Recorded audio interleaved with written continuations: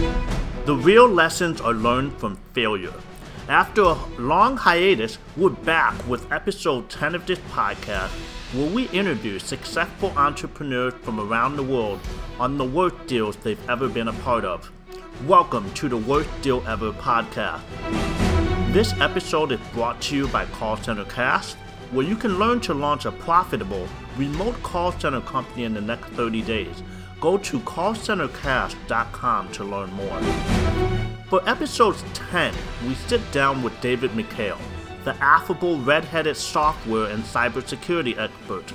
After working with the Department of Defense, David takes us through an amazing story of constant pivots, lessons learned, and over 8 figures in revenue. This was an episode 3 years in the making, and David and I are great friends, and I'm really excited for you all to hear his story. David, welcome, man. Good to have you here. Yeah, thank you so much for having me here, Don. It's a fantastic experience to be on the show, and I hope that I can share some of my experiences and some of the things that didn't go so hot and what I learned from them to help other folks here, and hopefully they can avoid those same mistakes. Yeah, man. Well, so first things first, man. You know, I gave you a bit of an intro, but tell me a bit about what you're working on right now.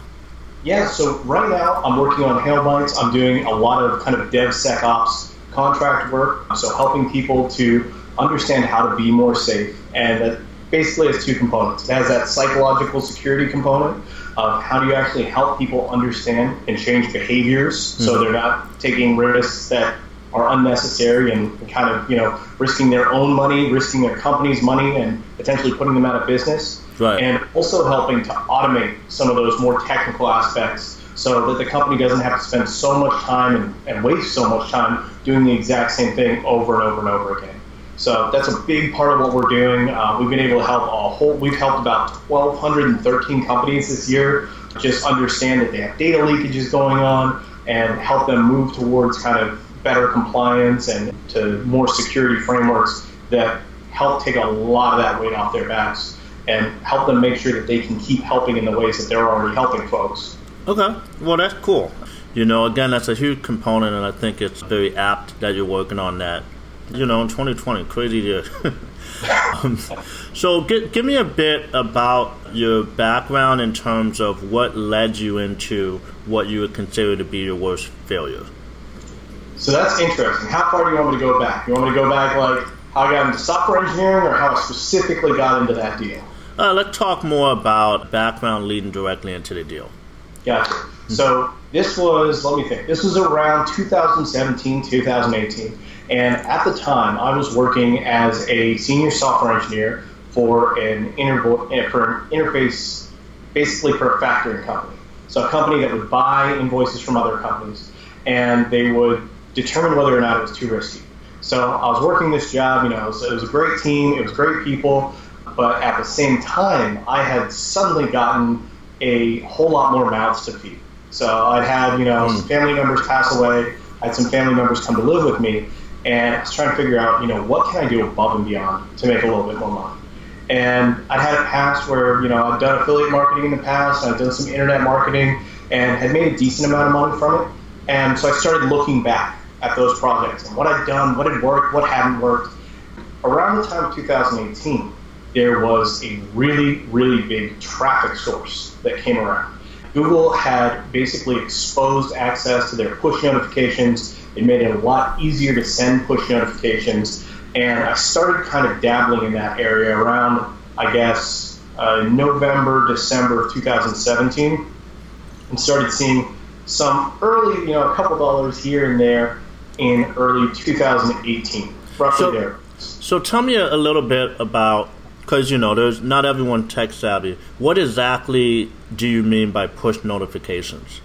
Yeah, absolutely. So, you get emails and you get calls and you get SMS, and all of those have kind of their own levels of how fast you read it. Now, push notifications are when you open up your phone and you get that, that screen and the menu of notifications shows up. That's a push notification. When you get something on there from an app or from a game you're playing or from a website you visited to let you know something has happened, check this out. It's kind of on the same level as an SMS in terms of the immediacy and how people respond to it. So I saw that, and I started posting, like, every single day. I would post kind of my experiments and my experiences with trying to use this traffic source to reach people. Almost like when email first came out, if you were like, oh, I wonder what I could do with email. Like, how could I use email to potentially help people solve problems? I was doing the same thing. Right. So I knew a bunch of companies that were willing to pay a little tiny bit of money for leads, for installs of apps, for completion of surveys, like all this kind of stuff. And so I started talking with them, and I started experimenting with kind of what were push notifications good for. How could I get people to give permission for push notifications? What was an incentive for them? Kind of like when you build an email list. Mm-hmm. And what actually worked decently well there. So I was kind of starting to explore that and posting about it every single day. So I was on a forum called Stack That Money, STM, that I know a lot of internet marketers are familiar with. And so I was keeping a journal. Every single day I'd be like, here's what I tried out, here's what worked, here's what didn't. And I was super transparent, down to the dollar. Did it make me money? Did it lose me money? Did I think that it had legs? Did I think it could go somewhere? And that got a lot of attention. So I had a ton of people who were in that community who were like, wow, you're very organized, you're very methodical, you're very analytical, but you're not super good at advertising and you're not super good at buying media. So I had a lot of people who I figured out the technical aspect of it, but I was still very neophyte in marketing. I was still very new to driving digital traffic, so doing media buys. Some people use pop unders or pay-per-view or Google Ads, so ways that you could kind of get more people into that funnel. And it was interesting because one of the guys who reached out to me was actually very, very famous on the STM forums. He was very well known. He was known as the Pop Under King. So like the king of pop traffic. We have pop-up ads and that kind of stuff. Okay. And he reached out to me and was like, hey, I see what you're doing. I see it's profitable. And I'd like to do a joint venture with you. I'd like to partner with you and see what we can do here and see it's already been profitable enough that you can probably kind of pyramid this up and use the revenue that you're making to fund further ads and not have to take too much outside investment. So he came to me and his deal was kind of like he would put in a significant amount of money at the very outset. He would help to grow it, and we'd do like a 50-50 split on profits. He basically helped to scale ads and all that kind of stuff as long as I could help with the infrastructure side. So basically what you guys were creating was a software to be able to make money off of a newly established method of push notification from Google. Yep, exactly. So the crux of it was that we were building our own traffic source. So we were using other traffic sources to get people in at the outset, but then we were using our own traffic source. Like we control, like if you controlled email, it'd kind of be a similar idea. If you were an email service provider. So if you're like, if there's people that use email in general and then you create a Gmail. Right, exactly. And that's kind of what it was looking like. So we were getting people in and then figuring out, okay, how do we get people to actually use these products? How do we identify their solutions? How do we identify their interests? That turned out to be very complicated, especially doing it really fast and having it scale well, very, very competitive.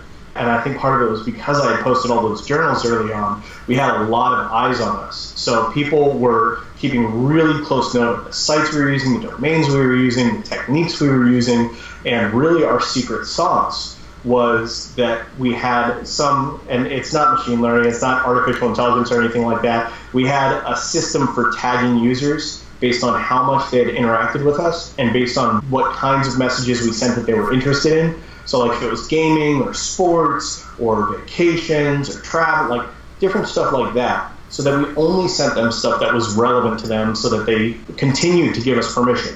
Because the thing with push notifications, it is easier to stop allowing push notifications than it is for almost anything else. It's easier than unsubscribing from an email list. It's easier than blocking somebody's phone number.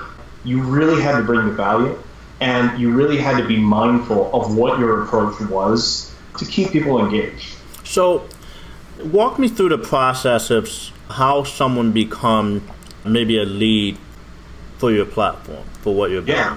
Absolutely. So the way that we were doing it, the way that we kind of scaled it out, is we would have tons and tons and tons of landing pages, and they would all funnel back to basically giving permission in one central database. So these landing pages would be all kinds of different topics. And that was a big part of how we figured out what were initial tags that people were interested in.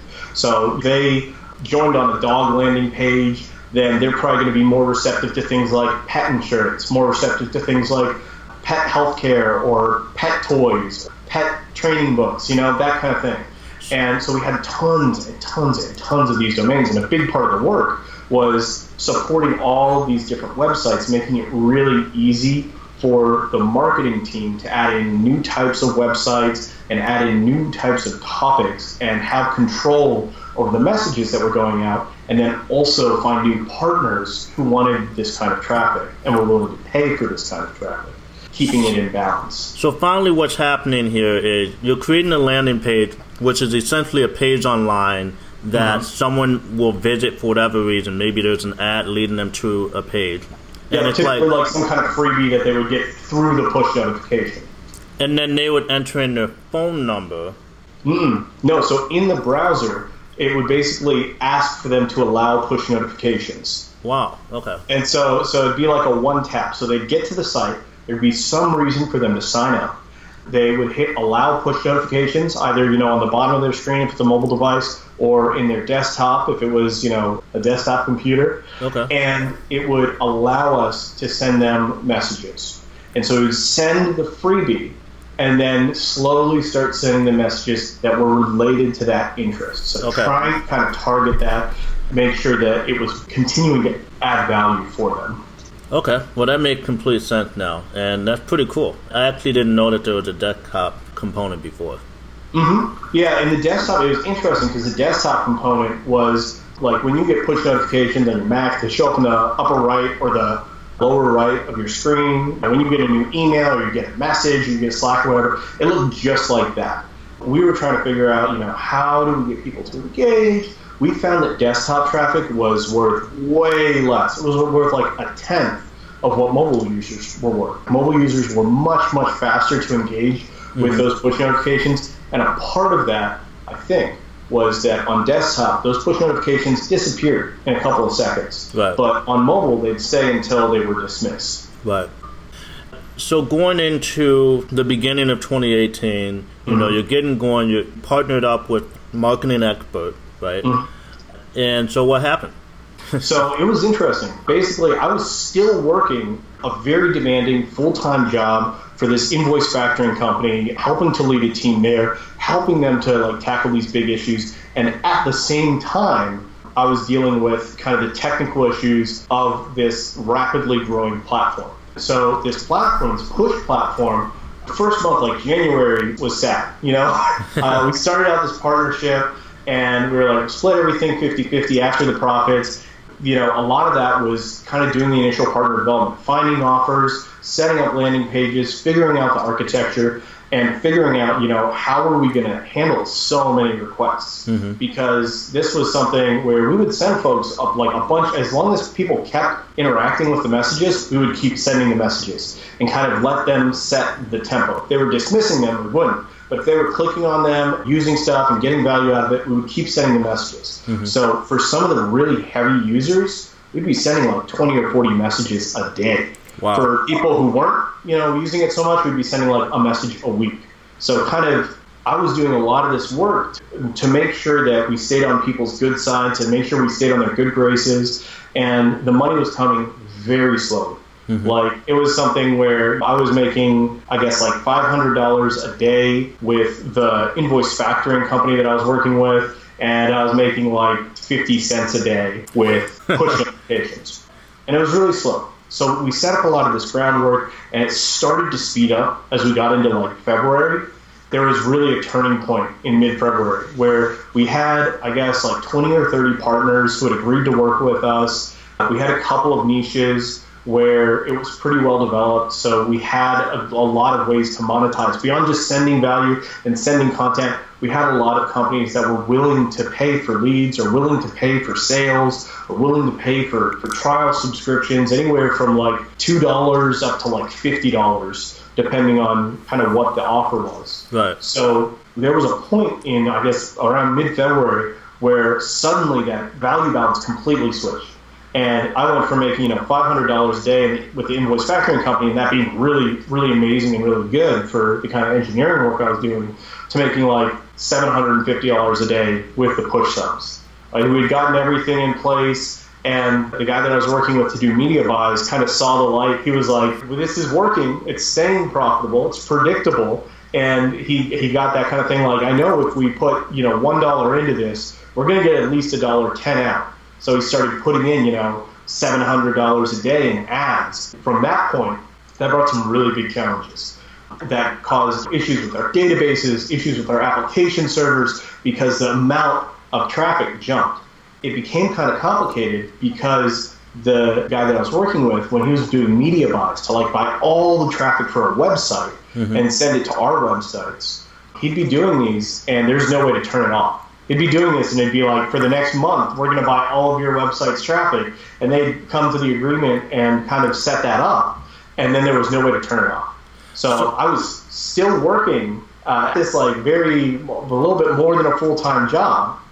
And then also trying to basically put out fires and help with scaling and help to basically redesign. As I'd get like a couple days notice from him. He'd be like, hey, we're going to double traffic. Hey, we're going to 10x traffic. Hey, we're going to start spending $5,000 on ads. Hey, we're going to start spending $10,000 on ads a day. Hey, we're going to start, and it got to this point, we got to capitalize on this. So he'd be checking with me to get my permission to spend this money. Right. It was like our pool of money.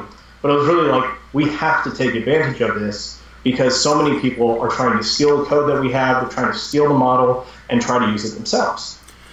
And it got up to the point where he was spending, I think at the very zenith, or at the highest point, we were spending about $30,000 a day on paid ads.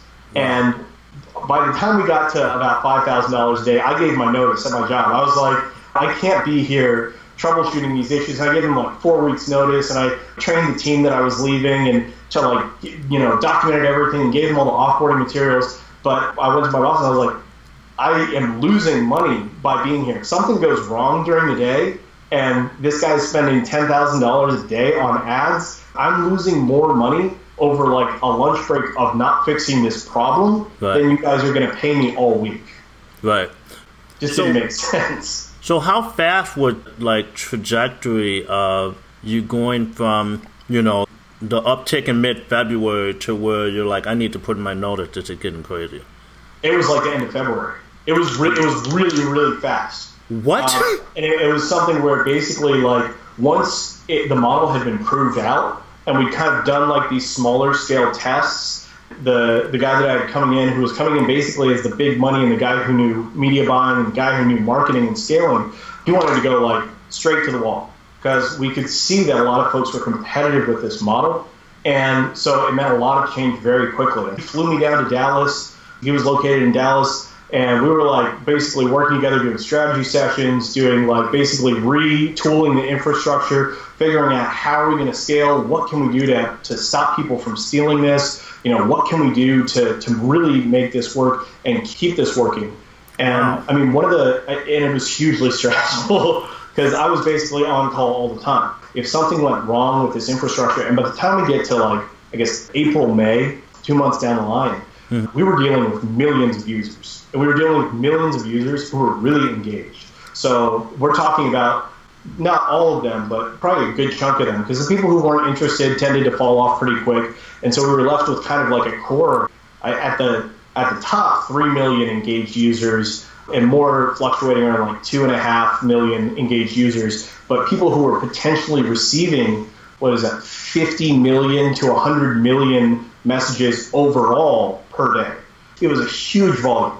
And it was a huge challenge to keep track of it and to keep track of each of those users' interests, kind of the revenue that they generated and how engaged of a buyer they were, and have all of this running at massive scale and at massive availability. Because any time that a site went down or any time that messages weren't sending on time, it was very, very, very expensive for the business. Right. So basically what would happen is, over the course of a few months, you went from, let's say, close to 0 users to a few million users, tens of millions of notifications that your system is sending out every single day, and you have to throttle up the bandwidth as fast as you can to support that, which I can't even imagine. And since the traffic coming in regardless, if the system's not supporting it, then you've already spent that money to get traffic, and you literally can't do anything with it because it's lost. Right. So it meant that we had to have perfect uptime.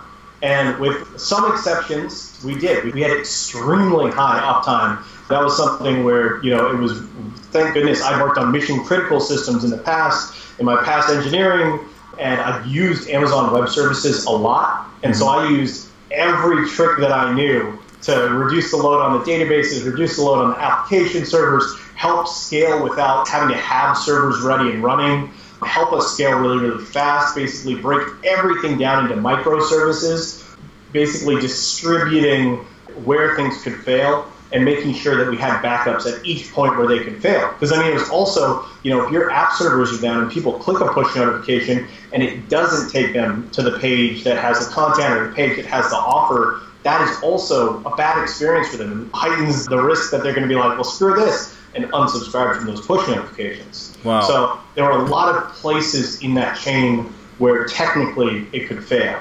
It was exceptionally challenging on top of having people, trying to steal our software. I saw my code all over the place. So many other marketers and the JV partner that I was working with would send me sites all the time. Guys from Russia or guys from Eastern Europe who were taking our code, taking our delivery platform, and trying to basically use it. This was really what spelled the downfall, because this was all over the course of 11 months, kind of the rise in January and February, and then the fall in around November and December. Okay. And we started seeing guys who were stealing our code and not just using it to advertise and not just using it to connect, people who had problems with solutions, but started using it for malware and started using it to distribute nasty stuff.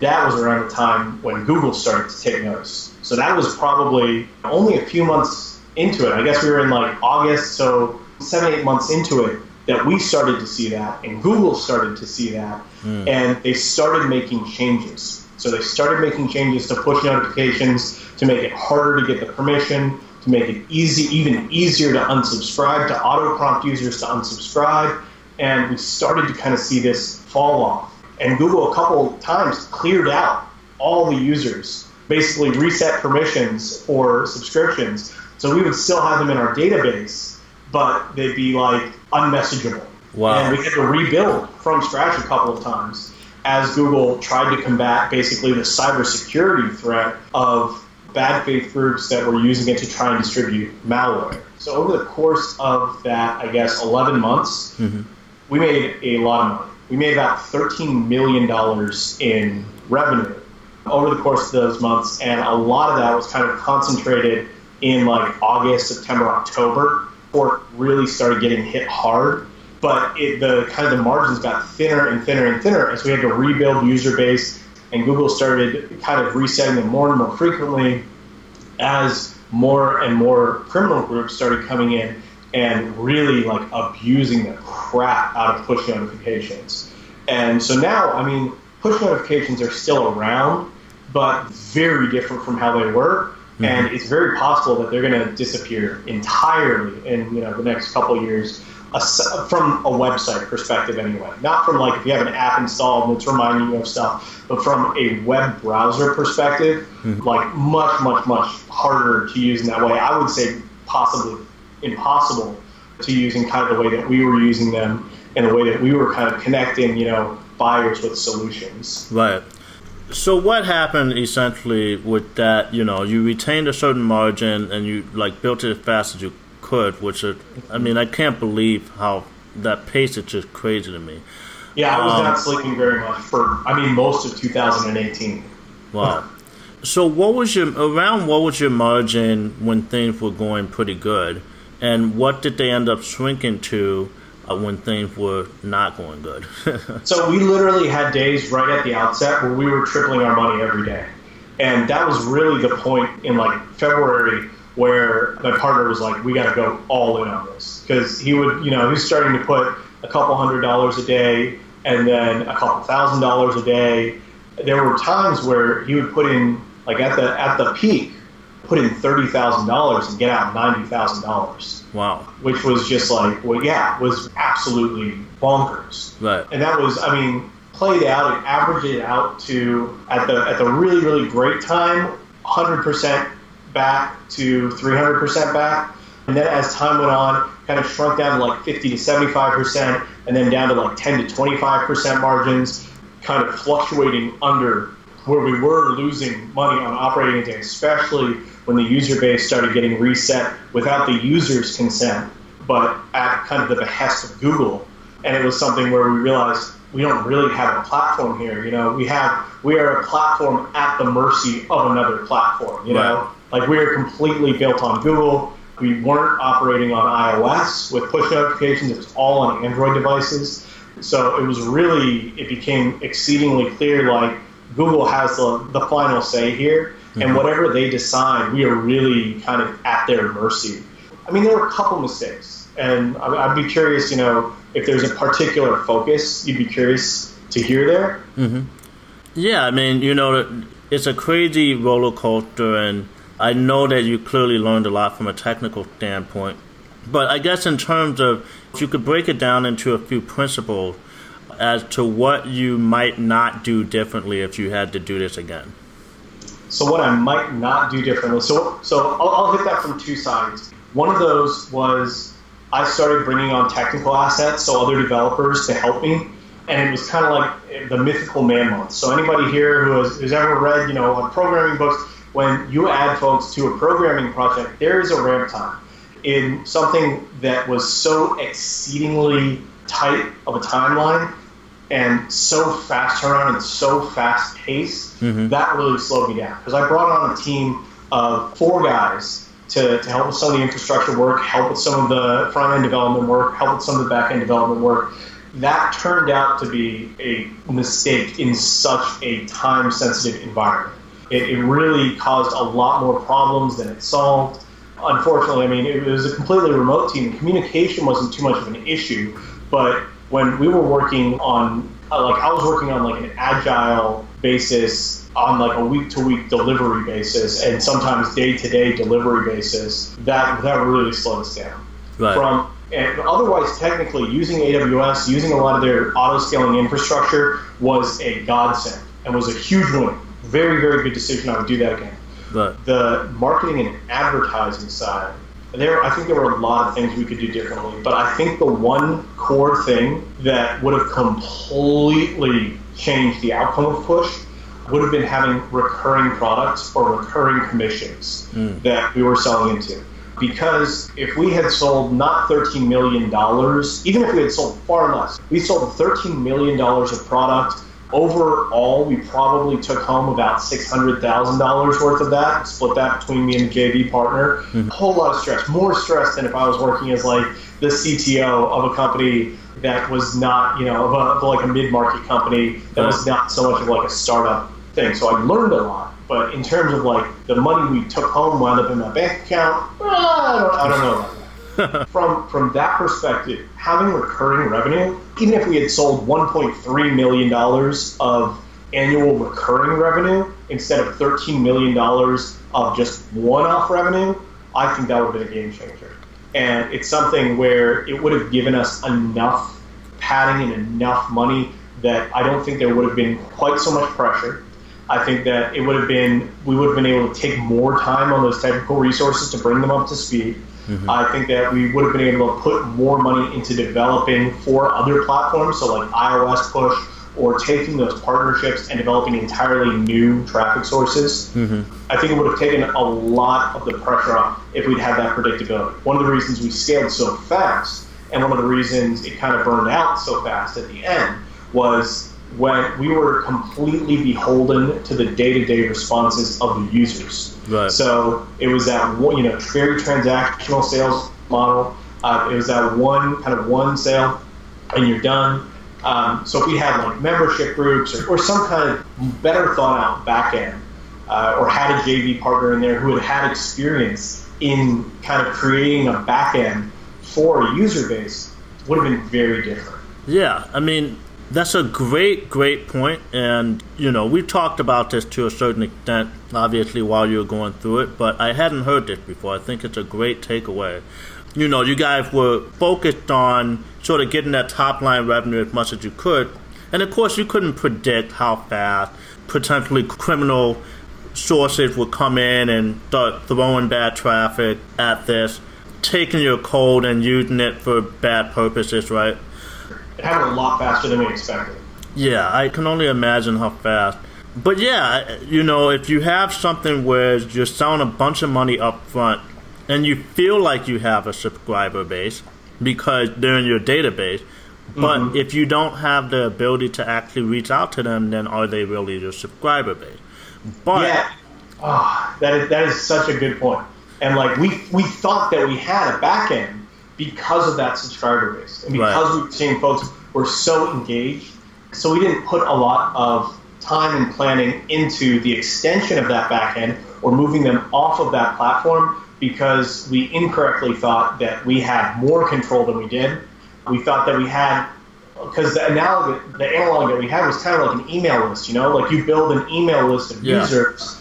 And because email lists, there's so many different email providers, it's tough to see. I don't think email will ever die. Right. So it really blindsided us to see push kind of die, but it was because it was all through one, it was all through Google. It was all through one provider. And so they had the power to make sweeping changes that Google can't really make those kinds of changes to email, Right. You can't really make those kinds of changes to email. So we thought we had a back end, but we learned the hard way that we really didn't. Right. So I guess the takeaway there is if you were signing people up on an annual contract as opposed to, you get the sale and then you move on, then you would have essentially had a more connection with those users. And so if the initial contact was taken away, you still have the ongoing relationship.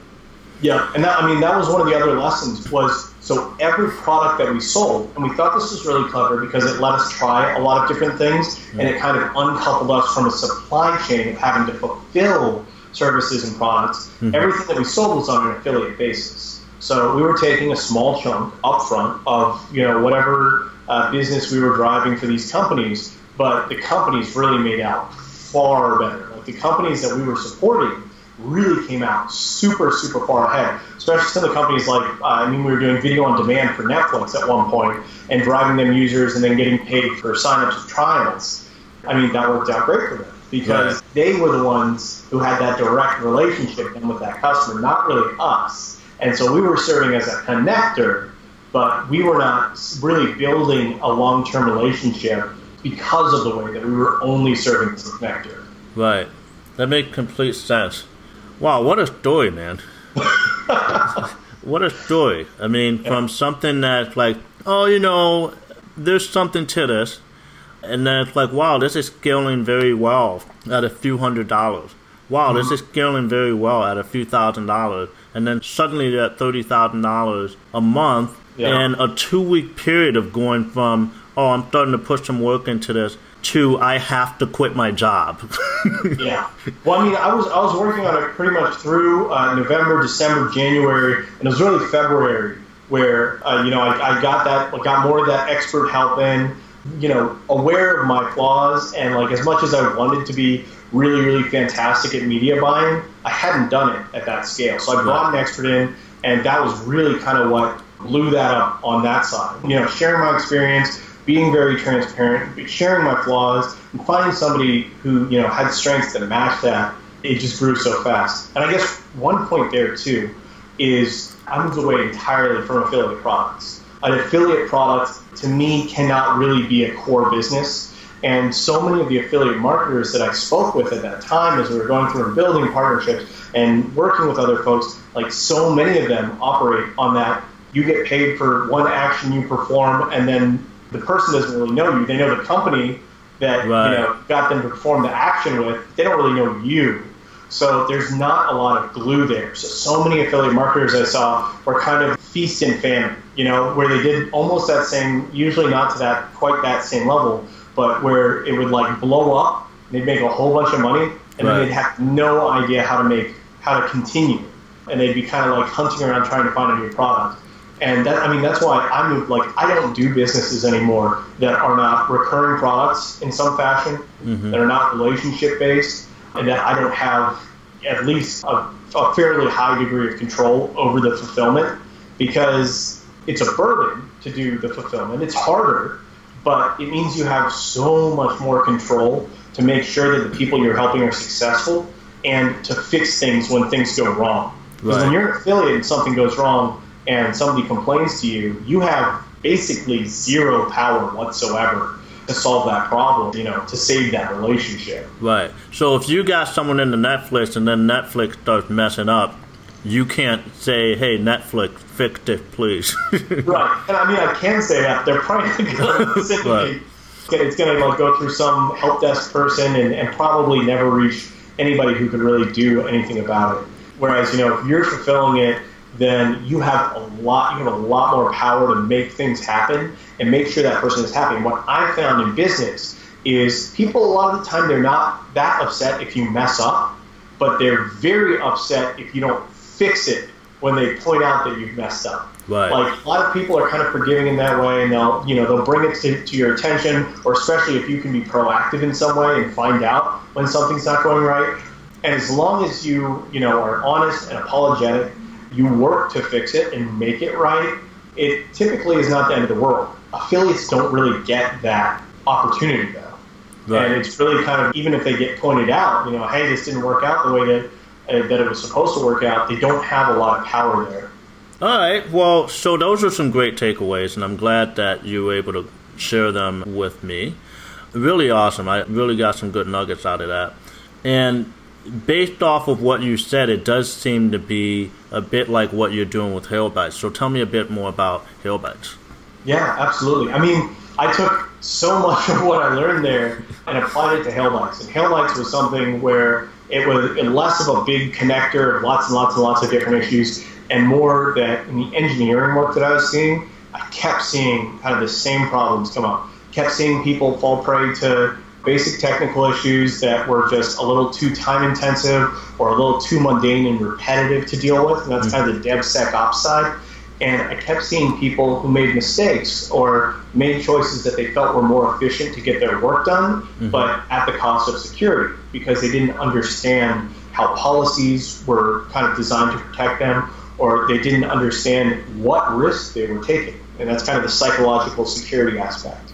So everything that I designed with Hailbites, and we work with some partners who help us with the fulfillment aspect, but it's something where there's a much tighter relationship. Like, I'm going into companies and I'm talking, with their whole executive staff, I'm talking with their fulfillment team, and I'm talking with their marketing team, and kind of really interviewing the company before we decide to work with them.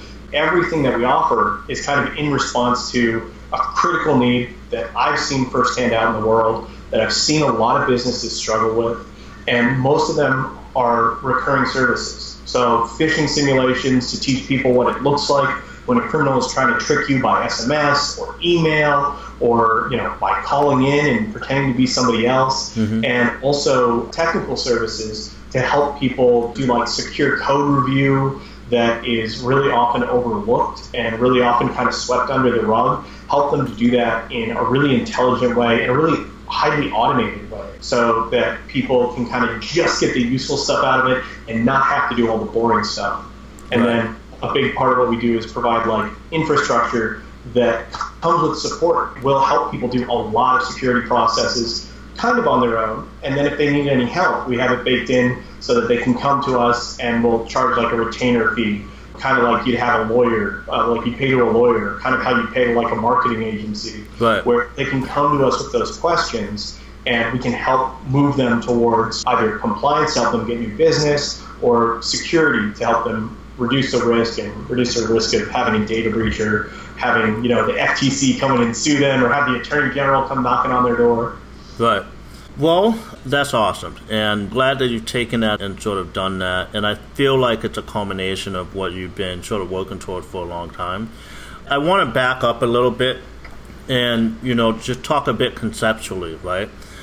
If you were to give advice to someone that is looking into maybe something like what you're doing, right? Like affiliate marketing or engaging in on some new gold rush or some new technology or platform that is coming up.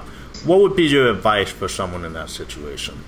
Yeah, absolutely. I mean, one of the things that I would recommend would be, if you're on the affiliate side, building, like really doing your due diligence, building strong relationships and making sure that the products or the services you're working with are A, actually going to do what they say they're going to do, and B, that they are recurring in nature and that you're able to get some commission off that. It's going to make it much, much easier for you to provide good support. It's going to make it much easier for you to provide kind of quality growth and business development and for you to grow your business. So I would look at problems that are recurring in nature, that are a need versus a want. So something that's really urgent. I mean, you see a lot of industries now that are kind of collapsing. You see a lot of industries now that are flourishing, like legal, finance, healthcare, and teaching are all doing really, really, really well now. Right. So especially in this pandemic, I would be looking at those industries that are kind of recession-proof or recession-resistant, and they're solving urgent needs versus kind of like, entertainment. One-off entertainment or one-off wants, and really focusing in on those to make sure that you're setting yourself up for success. And you're not just setting yourself up for success like me with Push, where it was like, raining money for 11 months and then a complete and utter drought. And I had to build a completely new model, look for a completely new kind of way to make money after that. I went back to engineering for a while to figure out, how I could make something like Hailbites work. So that would be my advice. Something that is recurring, something that is urgent, something that is still needed in this kind of remote era that we're in now, still needed in this era where folks are much less inclined to spend money. Right. Well, that's sage advice. And again, man, I really appreciate you being on here. This is a very interesting story. So, we got a chance to talk a lot about Hailbites, which is awesome. If someone wants to learn more about you or about Hailbites, where do they go? For Hailbites, if you go into hailbites.com, we've got kind of our, some free offers and stuff, some nice free security stuff, lots of educational material there. If they want to connect with me, I'm on LinkedIn. It's linkedin.com/in/David Hailbites. I'm very, very happy to talk about any of this. I do a lot of mentoring with kind of new, guys who are getting into startups, guys who are starting their first business, and even guys who are trying to figure out like how sales or how cybersecurity, what a career in that looks like, and kind of what the options are right now. So I'm happy to field any and all questions. Feel free to reach out there. You can also reach me by email at david@hailbites.com, and that's HAILBYTES.com. All right. Well, David, again, great having you on here, man. I can't wait for the people to freaking hear this. I think that your point about focusing on recurring revenue models is great. I have stuck to that myself lately. So thanks a lot again. Have a good rest of the 2020 coming up. Yeah, of course. Thank you so much, Donald. I really appreciate you having me here on the show. And I hope this can help somebody and kind of help them avoid some of those mistakes and help them have a great 2022. All right, man. Take care.